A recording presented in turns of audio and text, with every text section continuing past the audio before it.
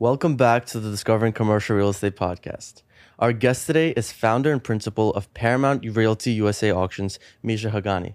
Misha, thank you again for coming on. I really appreciate this. Great to be here. Thank you. Awesome. So before we talk business, tell the audience a little bit about yourself. So where are you from and why did you get into this industry? I was born and raised in Long Island in Great Neck, New York. Grew up to a dad who's a commercial mortgage broker, a mom who for a little while was a residential real estate broker, and some real estate in the family. So I got to see a little bit of the real estate life. Right. I always had a bit of a passion for real estate. I say a bit, but I always had a passion for real estate. I liked the tangible nature of real estate, and just knew that I would be in the business in the future. Also knew I was very entrepreneurial, so I knew I'd be doing something entrepreneurial. Right. And how I got into this business was really through a college internship. So I went to NYU Stern for business school. And in my first semester, my college roommate introduced me to the auction company that his firm, he worked for Joe Moynihan, the Moynihan Group. And Joe was auctioning a building on the Upper East Side. And my friend introduced me to the auction guys handling the auction of this 25-footer. I think it was on East 61st Street. Okay. And so that's how I started in the auction business in college. That's awesome. An internship. Yeah. That's great. Yeah. And have you always been like kind of a self-starter? Yeah, always. I was always interested in like business-wise, entrepreneurially. Yeah. I was in elementary school. I was selling candy. We used to buy packs of super lemon candies that were like, I don't know, like 12 of them for $2. And then we'd sell them for 25 cents a piece and we'd make $1.50 or whatever, however the math works out. And I was shoveling snow and buying and selling baseball cards. Nice. And I just enjoyed transacting. That was really, I'm a transactional guy. I enjoy the thrill of the hunt. Getting the deal, you know, chasing something, getting it done, and then having a reward at the end. Awesome. Amazing. Yeah. And you studied finance at NYU back in '01. How did you apply this skill set of finance to your position today? So I double majored in finance and international business from Stern. Graduated a semester early with honors, which was nice. Awesome. You know, Stern and business schools in general provide a very technical background or a very technical education. So it was useful. It's been useful, but I truthfully don't apply the highly technical nature of that education in my everyday. I would say more than anything, it's the concepts and the fundamentals that I learned in business school that are just always there. Prevailing, prevailing in the background. So I understand certain things that you may not even need to understand to do what I do, but obviously everything helps. Right. Awesome. And how has going to Cornell Law School helped you in your commercial real estate career today? Do you see any benefits from young people becoming commercial real estate attorneys before becoming commercial real estate investors? The short answer is yes. I guess I would say that becoming an attorney may actually provide a more practical education or leg up for those of us in real estate. In part because so much of real estate revolves around contracts. And, you know, you don't go to law school to become a commercial real estate attorney. You actually don't go to law school to become a particular type of attorney. For the most part in this country, you get a JD, which is a Juris Doctor, the degree you get when you finish law school. And then you become the type of lawyer that you become through your work, through the practice. So I went to Cornell Law. I graduated in 2004.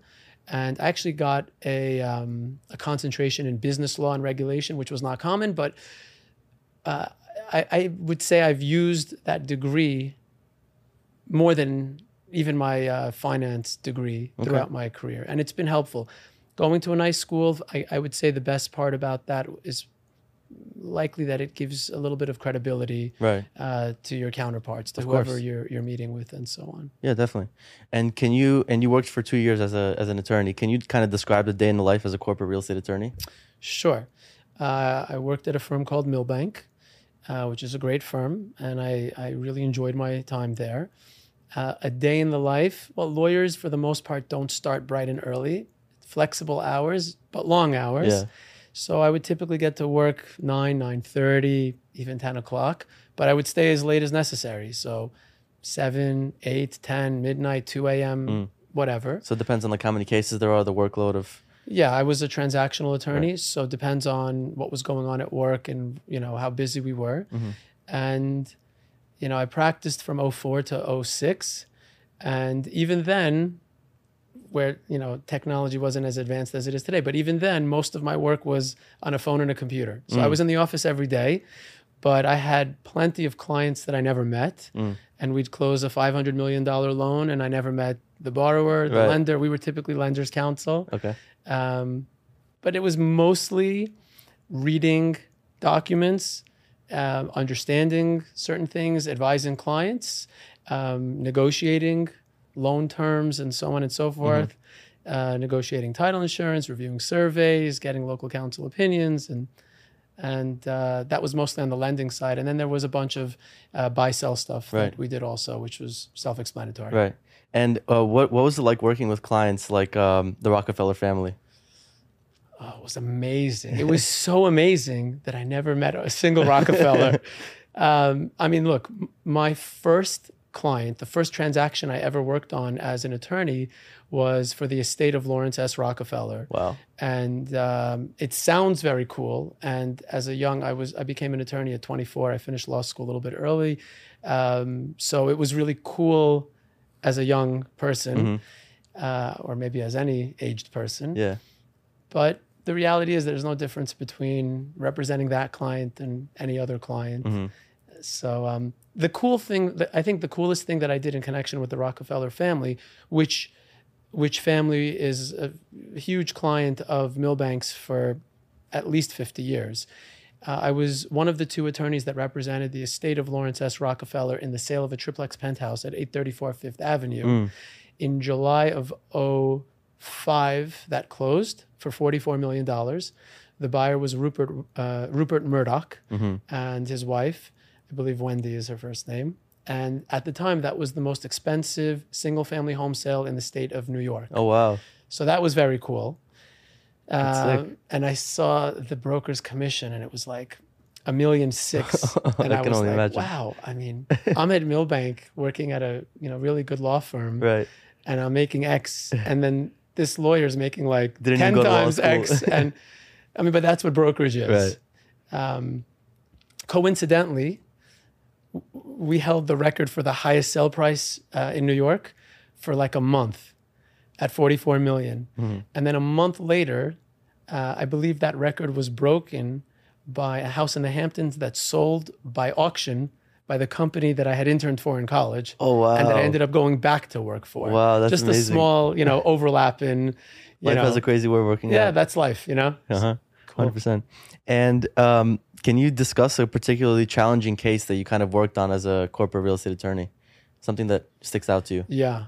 So we call them transactions, not cases. Cases are, for the most part, for litigators. Got it. Okay. So in transactional, I think my hardest transaction was really my first non-real estate loan. What we did a lot of in the group that I was in, fairly nuanced, but basically collateralize the real estate portion of a larger loan. So like if an energy company or if some other company that wasn't in real estate was borrowing $200 million or $750 million from JP Morgan, which was a big client of ours, the corporate group at Milbank would represent or would serve as lead on the loan, but the real estate group would handle the real estate portions of that financing. Okay. And I remember the first transaction was just, I didn't understand what we were doing, Right. And so understanding what our place in the larger transaction was, initially, no one really explained it to me well. So I just didn't get it right away. I see. And that was probably the hardest thing I did. Otherwise, it was more about time, and it wasn't incredibly complicated. It was just effort. It was just effort and using the skills you learned to provide the client to the service. Got it. Understood. Provide the service to the Service to client, the client. of course. Understood. And can you kind of walk us through how your experience at Sheldon Good prepared you to be a principal and a real estate entrepreneur with Paramount? So at that auction company, the business was kind of divided into two groups. And one was a business development function, to bringing in the deals. And the other was called project management, more of an execution function, execute the deals. And I think for a very long time, for decades before I got there, that's sort of how the business was split. One group brings it in, another group executes. And then around the time, maybe the year before that I joined the company, where I rejoined after practicing law, the then chairman of the company had essentially created a new role, which was like a liaison between both groups. Okay. And it wasn't common at this, I think at the time, 50 or 60 person company, boutique firm. Right. And I was the second person hired into this role. There was one person in Chicago that served this function and one in our New York office.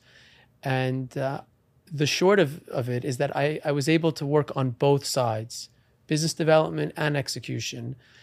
Whereas, like I said, most people didn't get to do that. Just it was go on either side. A or Yeah. B, and I got to do both. Awesome.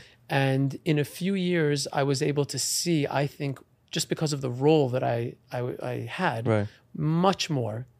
And so it really fast-tracked my education of in that business. Awesome. And that really helped me, I think, fast-forward my growth and helped me hopefully excel, Definitely. when I started my own business. For sure. Yeah.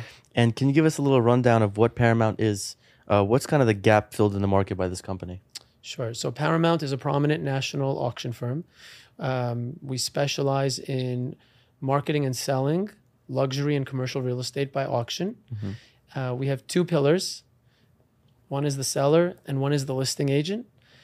For the seller, our objective is to reach the widest audience, create urgency, and maximize value on a timely basis.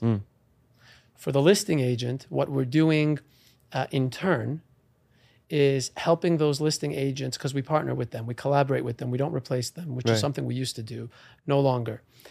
For the listing agent, we're helping them make it more likely their listing sells, helping them sell their listings faster, Reduce the time. reduce the time it takes to sell, Right. and making it more likely that the deal sells direct. So no buyer broker, which means the listing broker actually is Got more it. likely to make more money with more us money, yeah. at no cost to listing brokers. So we've tweaked our model such that we think we're providing the best win-win-win for everyone involved. Awesome. That's great. Yeah. And where did this idea come from? And what gave you the confidence to go out on your own and kind of make your dream a reality? Well, the idea of auction came from the internship in college. Right. And I'll tell you, from the first time I learned about this business, You were interested in it? I thought it was not just interested, but I just thought it was so much more efficient than traditional brokerage. Right.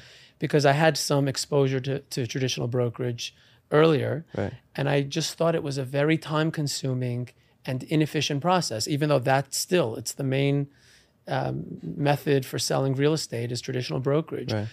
But it's a thankless job. The job of a broker is very difficult. And, technology has clearly made it more efficient, but it's still very, very inefficient. Yeah. I love the process of an auction because it has a beginning and a middle and an end.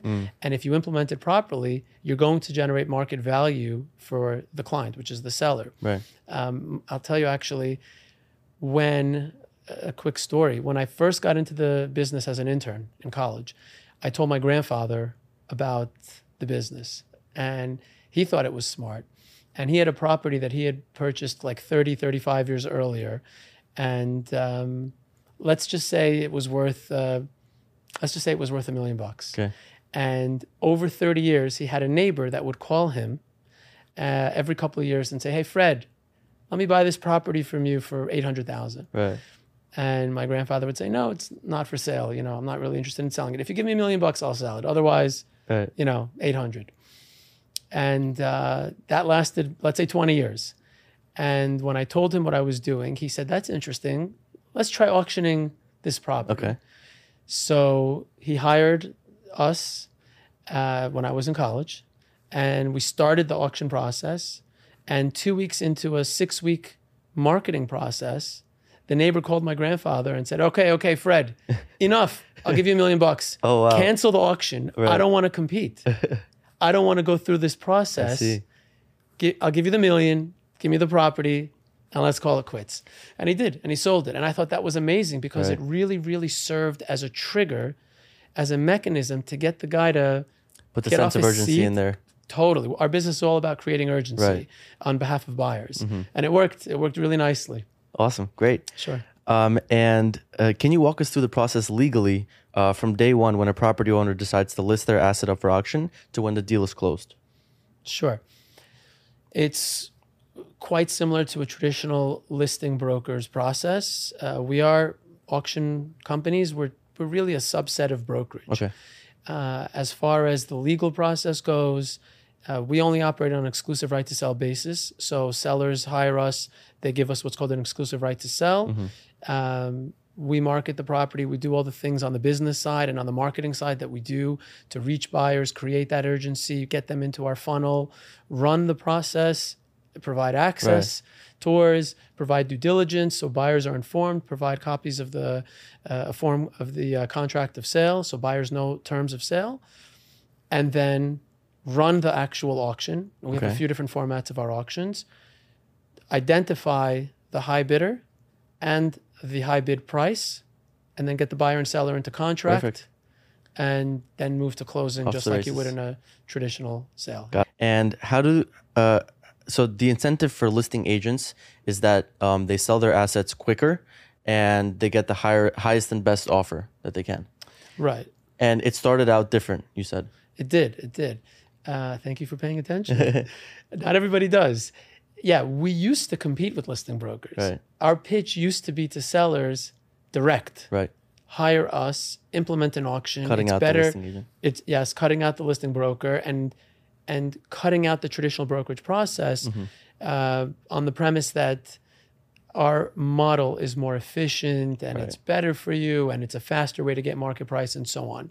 Over time, we've realized that it's just a much smarter approach to partner with the listing broker to satisfy the listing broker, because the reality is that the listing brokers are the ones that are in the trenches, on the ground every day, dealing with those sellers and buyers.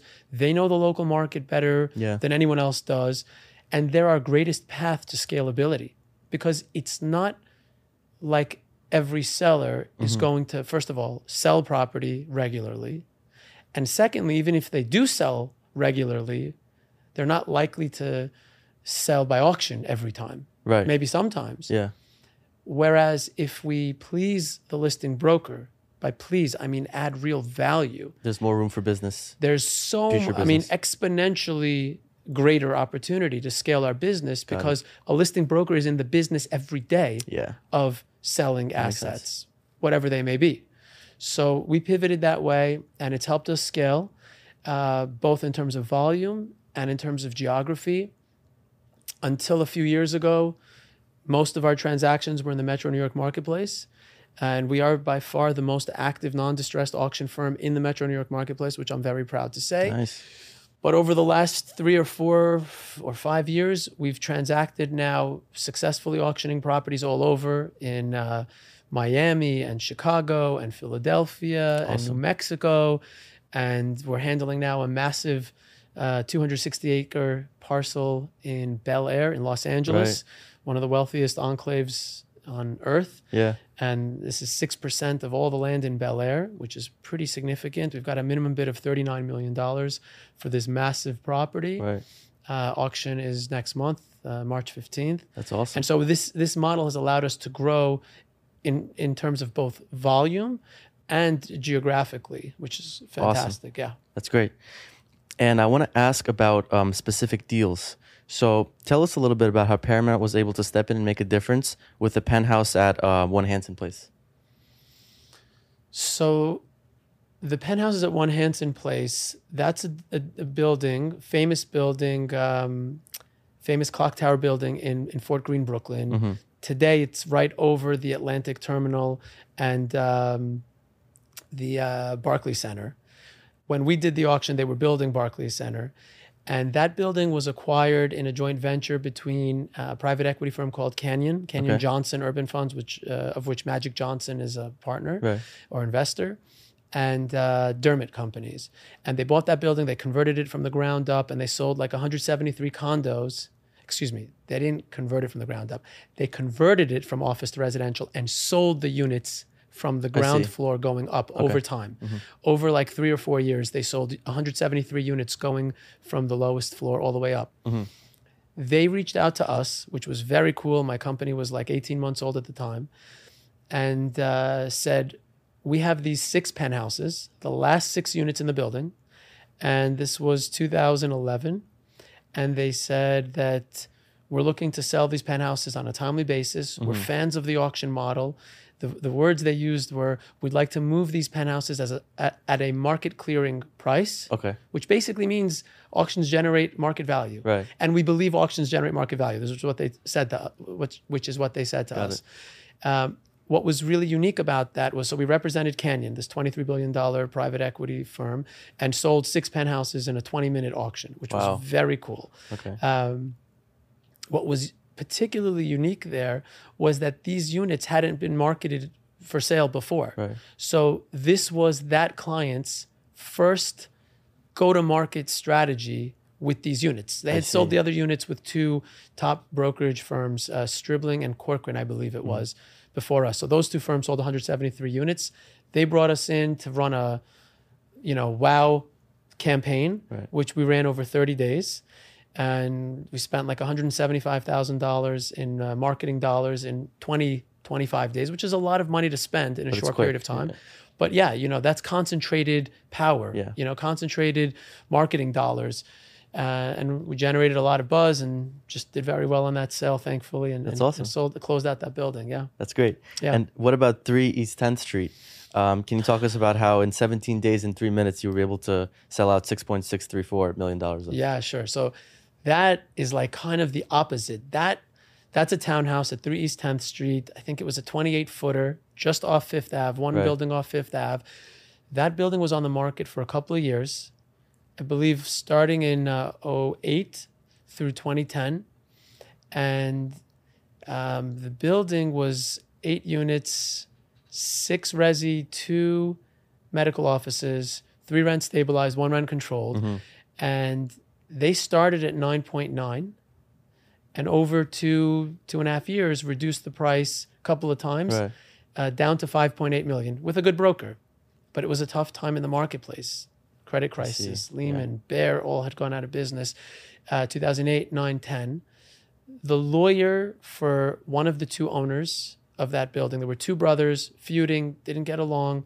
And the Baldwin brothers, not the famous Baldwins, another Baldwin family. The lawyer for one of the brothers reached out to us and said, these 2 want to sell. They're selling by auction. They've got to sell it in the next like 25 days. Can you help us maximize value here? We're asking 5.8.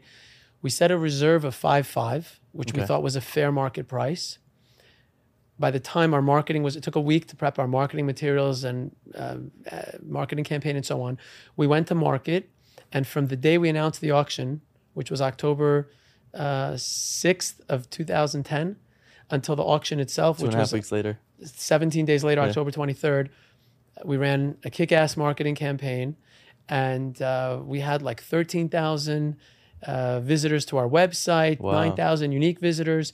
We did 114 tours, 114 separate groups toured that building in 2 weekends. And we had 60 bidders at the auction at the Chrysler building.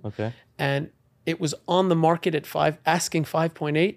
We started the bidding at 3.5, and within 3 minutes got to 6,634,000. That is insane. And closed it like 40 days later to a high net worth buyer. And you sold it all said and done at like a 2.25 cap rate? It was like a 2.25 cap rate. Yeah. Insane. Projected, maybe. I think it was a projected 2.25 cap rate. Yeah.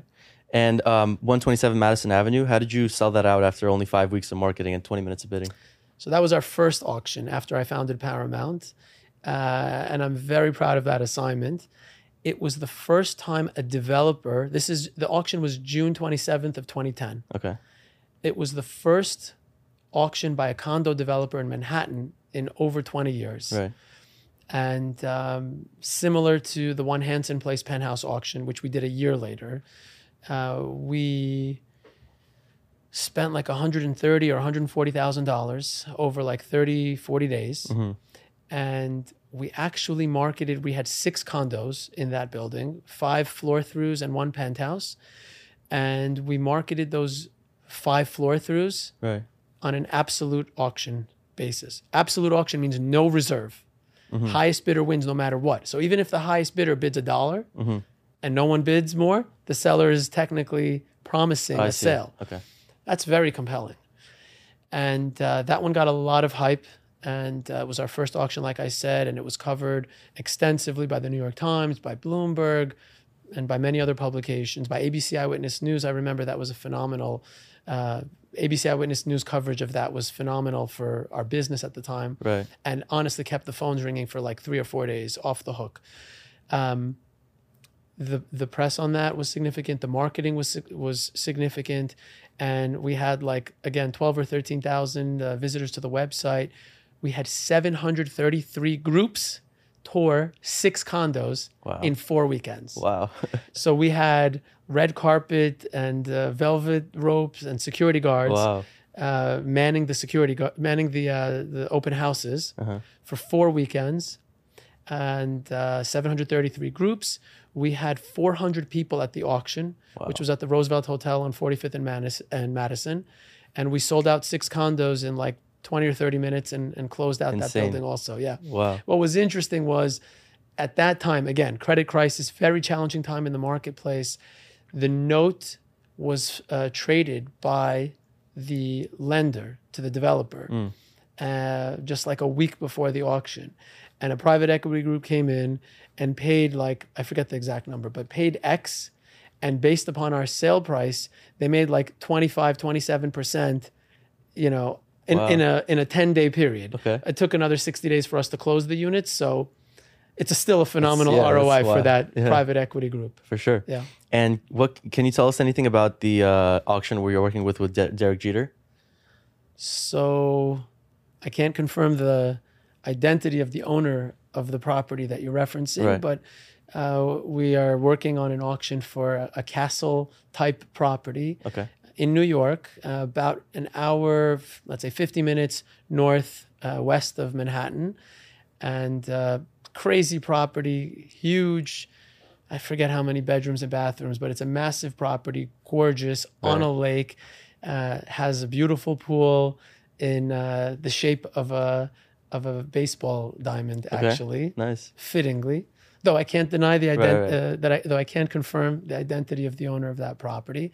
And that property is up for sale with a minimum bid of 6.5, and I'm looking forward to selling it. Awesome. Yeah. Awesome. And as far as the mixed use on Bowery, Andy Warhol's property, what can you tell us about that?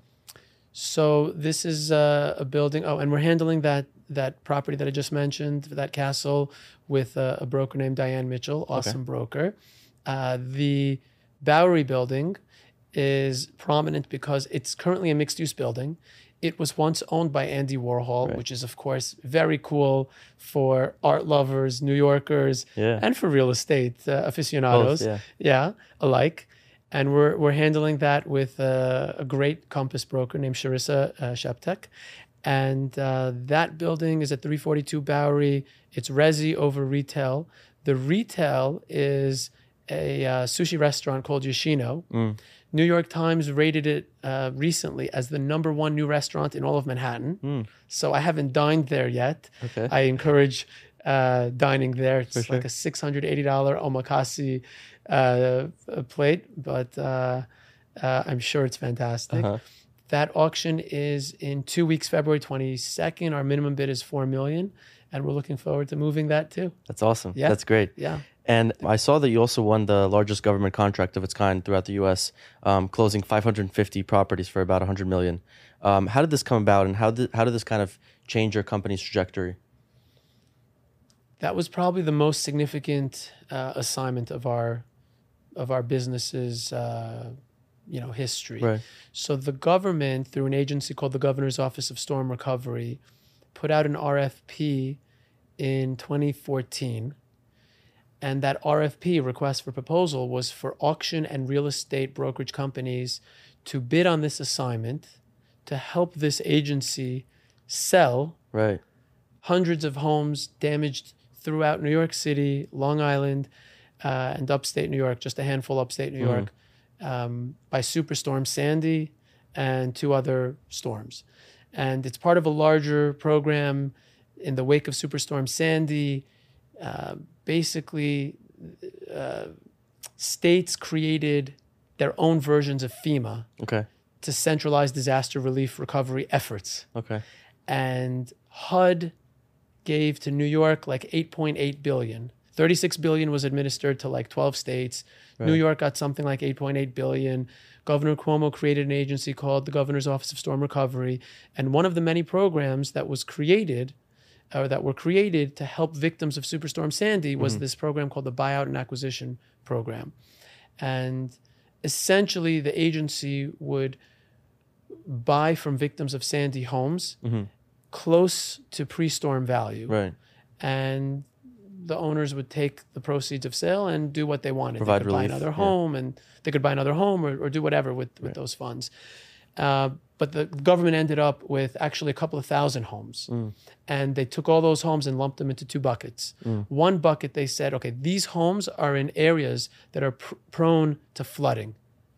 They're going to flood again in the next, 5, 10, 15, 20 years. Right. So rather than letting someone build a home in this location, they demoed them and left them as open space to serve as buffers between oceans and the Long Island Sound and so on, and residential areas for the most part. The second bucket of homes, they said, is not prone to flooding so often or at all. And they deemed them worth putting them back into the private sector. Got it. So they said, we want to sell these homes in an efficient, timely process. So that's where you came in. Let's sell them by auction. Got it. So we bid on this assignment. To my understanding, about 15 other companies bid on this assignment, including auction companies that were much, much larger than our firm. Right. And including 2 of the top residential brokerage firms in New York City that everybody knows very well. Wow. And thankfully, we won that assignment. And we were told we won that assignment based upon our recommendations. Okay. Our recommendations for how to actually implement the auctions. And we did a great job. We implemented 6 auctions over 4 years. At each auction, our largest auction, we auctioned 155 homes in one day. And we had 150 in another auction, 115 in a third auction, a couple of 80, 90 home auctions, and then a couple of 25 or 30 property auctions. But what was cool was we had these massive ballroom style auctions where we had 400, 500, 600 bidders in one room at one time. Wow. With bank checks in their pockets. Wow. Ready to bid, ready to go, and buy real estate. And we have these videos up on our website.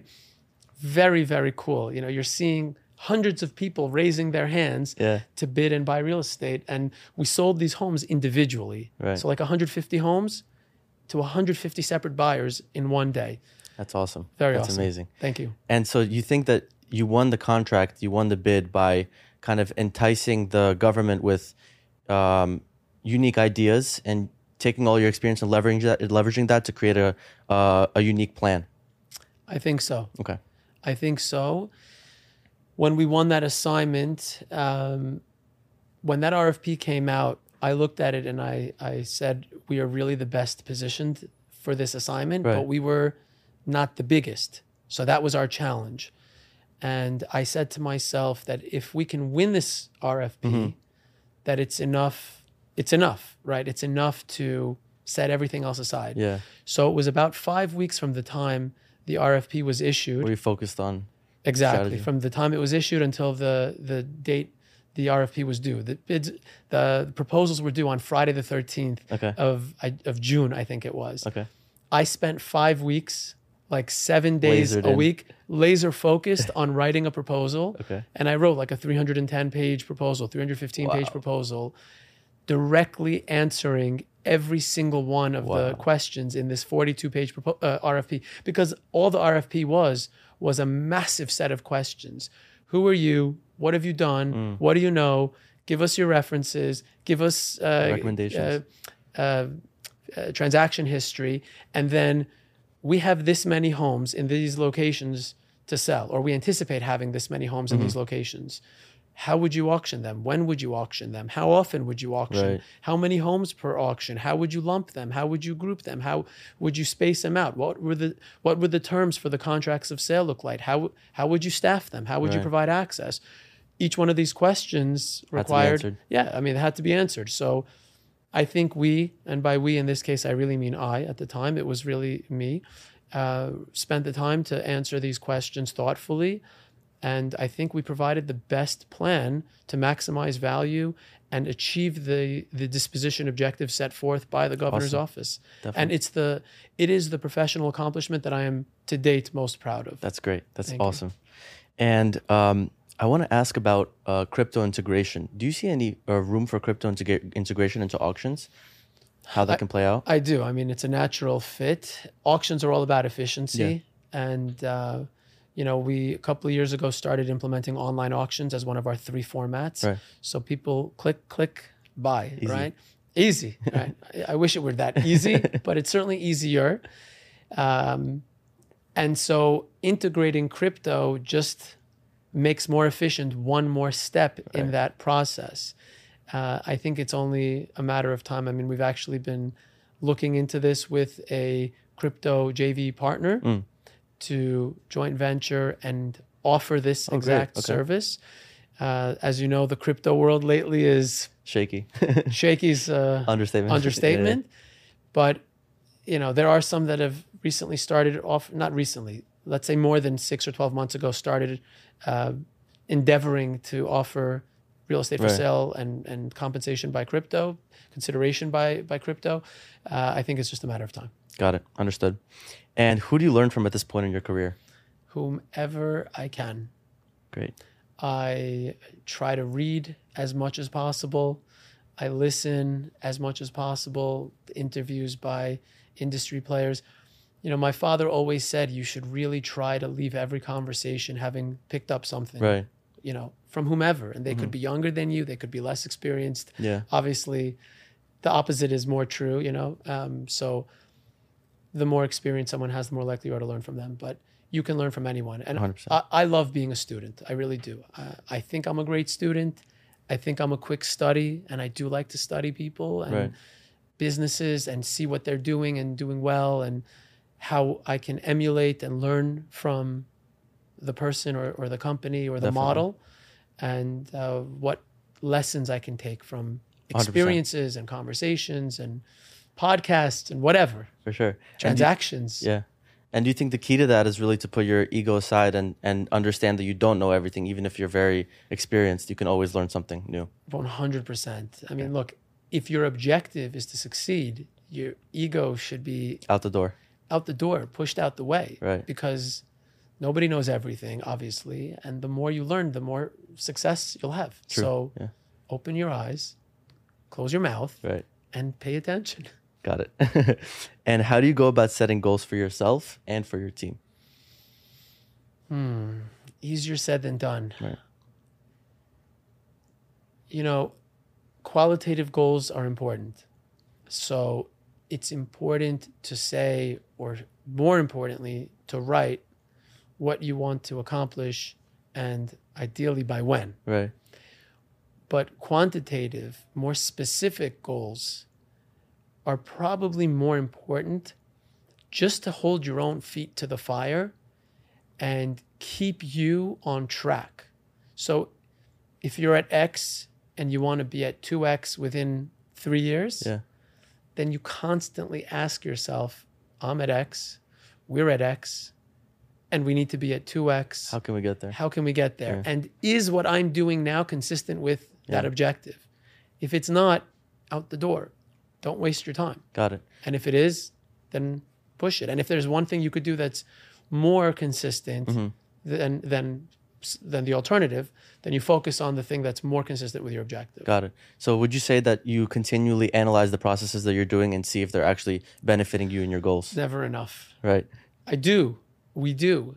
And we have team meetings 3 times a week, and we set aside specific time to analyze what we're doing, how it's working, how can we iterate, how can we improve, Um, I do that much more in the last few. I am much more focused on that in the last 3 to 5 years. Got it. Really, 3 to 5 years than I ever was before. And I think it's important because Of course. only through this like review, a rigorous review of what you're doing, how it's working, how it's not working, Okay.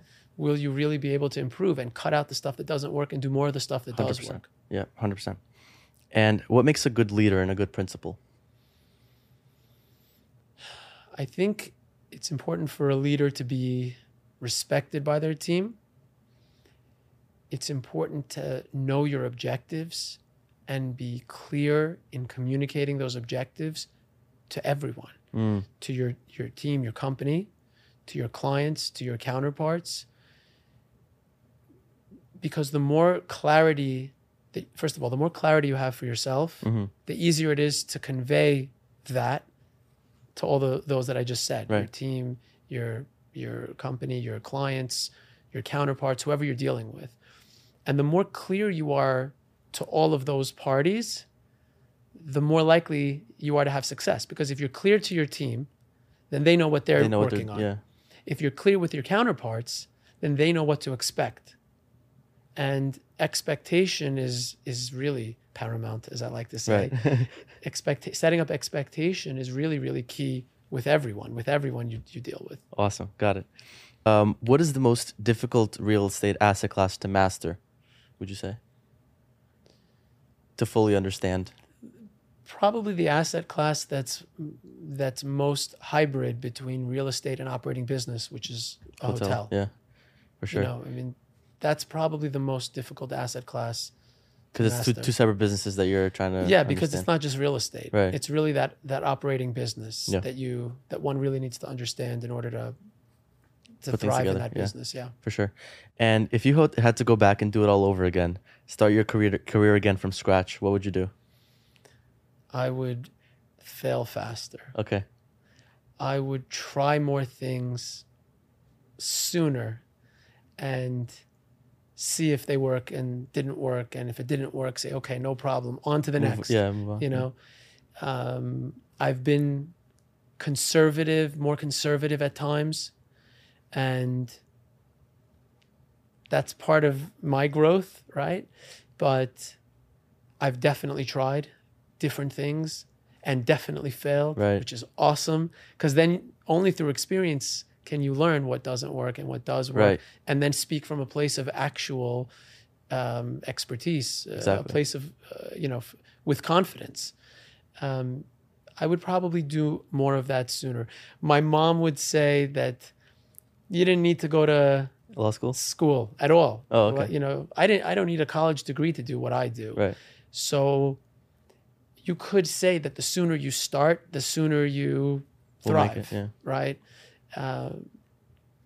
You can't really say, I'm not going to say I wish I didn't go to school because you don't know how things would have worked out. You never know how things would have worked Yeah. out. And the schooling maybe helped me see things in a different way. Right, true. The schooling maybe helped me have more credibility, and maybe it helped me grow faster and succeed faster. True. So who knows? Definitely. And Misha, I asked your brother this question, so I'm curious what you have to say about this. How do you recognize an opportunity you want to go big on? Is it based on intuition or is it based on facts?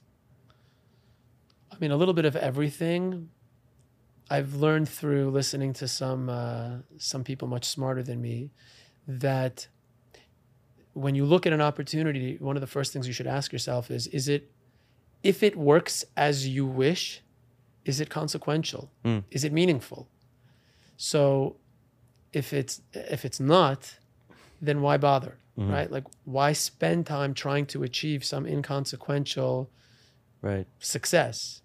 Because time is our most valuable commodity. So it has to be by meaningful. far. It's got to be meaningful. It has to be worthwhile. The squeeze has got to be, what is it? Juice has got to be worth the juice has got to be worth the squeeze. However you want to say it. It's just Right. got to make sense. It's got to be worthwhile. And maybe, that's different as you grow in your career. Yeah. For an investor or a broker who's 25, that juice might be worth this, but later in life Over you time have it gets more bigger, success. This is not worth it. You need You need 5 times that Right. or 10 times that to make it worth your while. Got it. Understood.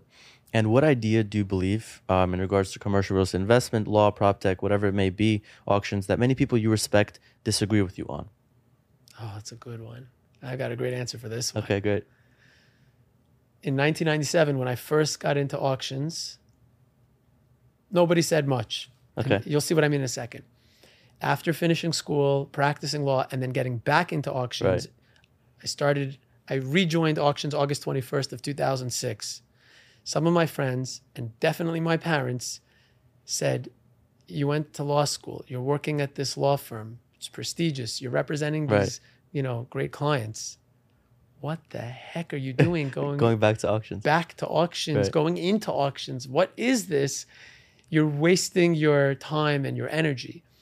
And that was the case until, let's say, around 2017. I would say at least 90% of every conversation that I had until 2017-ish with industry professionals, developers, owners, brokers, anyone, they would say auction. It's with doubt. Yeah. With doubt. Yeah. Why auction? Why would I auction? I'm not in distress. I'm not in foreclosure.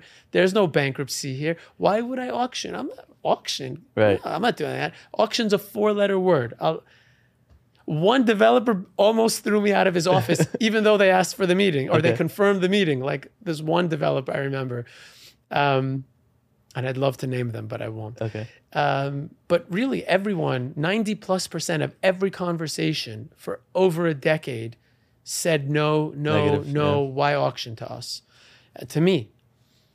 But in around 2017, it literally inverted. And in the last 6-ish years, I would say more than 90% of our conversations bring up nothing like auctions are for distressed or aren't auctions for it's flipped. Right. And I could speculate as to why. I think the reason why that's happened, I think it's because internet, technology, etc., have become so much more prevalent. And decision makers, obviously, who have grown up with the internet and technology are now at an older age. Right. And they're just much more accustomed to more efficient processes, Change. which is really all it is. Change and more efficient processes. And there are other things that happen by auction online now anyway, and for a long time. So they're just much more accepting. Now our conversation, 90% of our conversations don't involve the subject of distress or don't involve that as a hurdle. And it's more just like, oh yeah, auction, cool. Right. How does this work? And frankly, our number one source of business, it's incoming. They're calling us, Right. they're going to our website and downloading what they need to download and basically requesting our expertise on how to sell by auction. Right. And that wasn't the case until around 2017. And obviously that's a phenomenal transformation for our industry and for our business. And on the subject of industry, I'll just mention the 2 largest players in the auction space. One is a commercial online auction company, and one is a luxury online auction company, have both been acquired in the last year or two. Okay. And these 2 acquisitions represent the first, I'm fairly certain, to my knowledge, but I'm fairly certain, period, Right. the first acquisitions of auction companies, real estate auction companies, Wow. by non-auction players in the country. Okay. So what that means is Main Street is embracing auctions too. It's going to start flowing in now. Yeah, so I think we're going to continue to see expansion of 100%. this model, and we're very excited where we are because we are a prominent national firm now, but by far the most active non-distressed auction firm in the Metro New York marketplace. Amazing. And I see only upside for us. Perfect. Yeah. And going back, so do you think that people kind of their initial response to a big idea is doubt until somebody does it, and then when somebody does it, they kind of fall back, they follow? There's a lot of truth to that. So it depends on the person and how quick they are to accept innovation. I heard a podcast, I don't remember who said this, but I thought it was really interesting. This speaker spoke of some other very, very, very successful innovator who designed or redesigned Air Force One, the president's plane, and redesigned some train. I forget which train it was, and redesigned certain real estate, certain buildings, iconic buildings. And this person's philosophy was, I think the acronym was MAYA, M-A-Y-A, and it stood for minimally advanced yet acceptable. If I got the acronym wrong, it doesn't matter. The idea was as follows. Say the curve is here, the market is here on some subject, whatever that is. And innovation is past this point. You could be right way out here, meaning your idea could be way, way, way, way ahead of the marketplace. And you could be right, but it may be too much. It won't be absorbed. It's too far ahead for the market to absorb it. So instead of, being this far ahead, you need to bring it closer and then bring it expand. closer, and let the market catch up to you. Got it. And then innovate further, and let the market catch up to you, and then innovate further. The best way I could say this, of how this applies to me, rejoining auctions in 2006, I was probably 10 years too early. So maybe I was here when the market was here. I'd love to say I think I was really ahead. And maybe I was too far ahead. So it made 10 years of my life quite difficult trying to get the market to catch up. But then again, being an early mover into this space allowed us to be ahead in the space and where we are today, which again, I think is pretty cool for our 100%. niche. Awesome. That's very interesting. Thank you. And what does retirement look like for you? What was that word? Retirement. I know. Doesn't exist? It exists. I mean, I joke that I fantasize about being like Larry David. In part only. First of all, I can't imagine ever not working. That's the truth. But I imagine being hopefully so successful that I don't have to work and that I could spend some of my time like Larry David, drifting and making big deals of nothing, just because I have nothing better to do. And that's the dream. and maybe walking the streets of LA and visiting, restaurant after coffee shop after bagel shop and reading the newspaper and hanging with my wife and traveling as much as I can and so on. Awesome. But I'll never, I can't imagine ever stopping work.